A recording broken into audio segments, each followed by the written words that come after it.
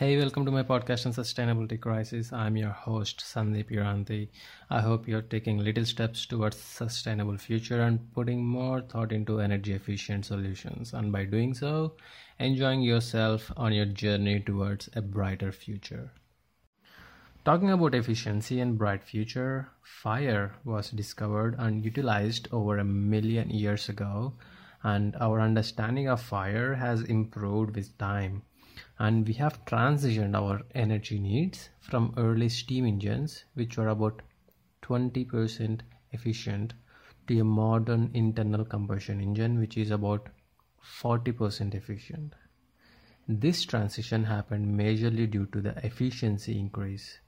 But 40% efficiency is not really that good. And then there are electric motors that can go up to 95% of efficiency. And this is a no-brainer that almost everything is powered by electric motor in the modern day.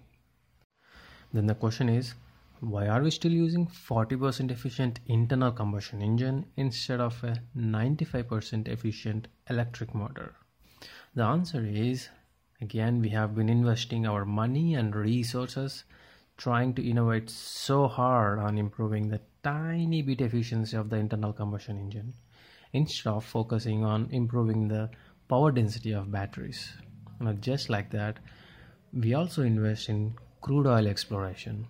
We know that it is in limited quantities and run out of it eventually. Even hypothetically considering that climate emergency is a hoax, why are we innovating towards a technology that will eventually collapse? Because no matter how innovative we get in finding crude oil reserves, it is not getting any more efficient. In fact, the efficiency of crude oil production itself is going down because how hard it is to find it. On the other side of the spectrum, if we innovate on improving efficiency of solar panels and wind turbines, we will only get more efficient with time because, as always, we do not pay for the sun to shine or wind to blow.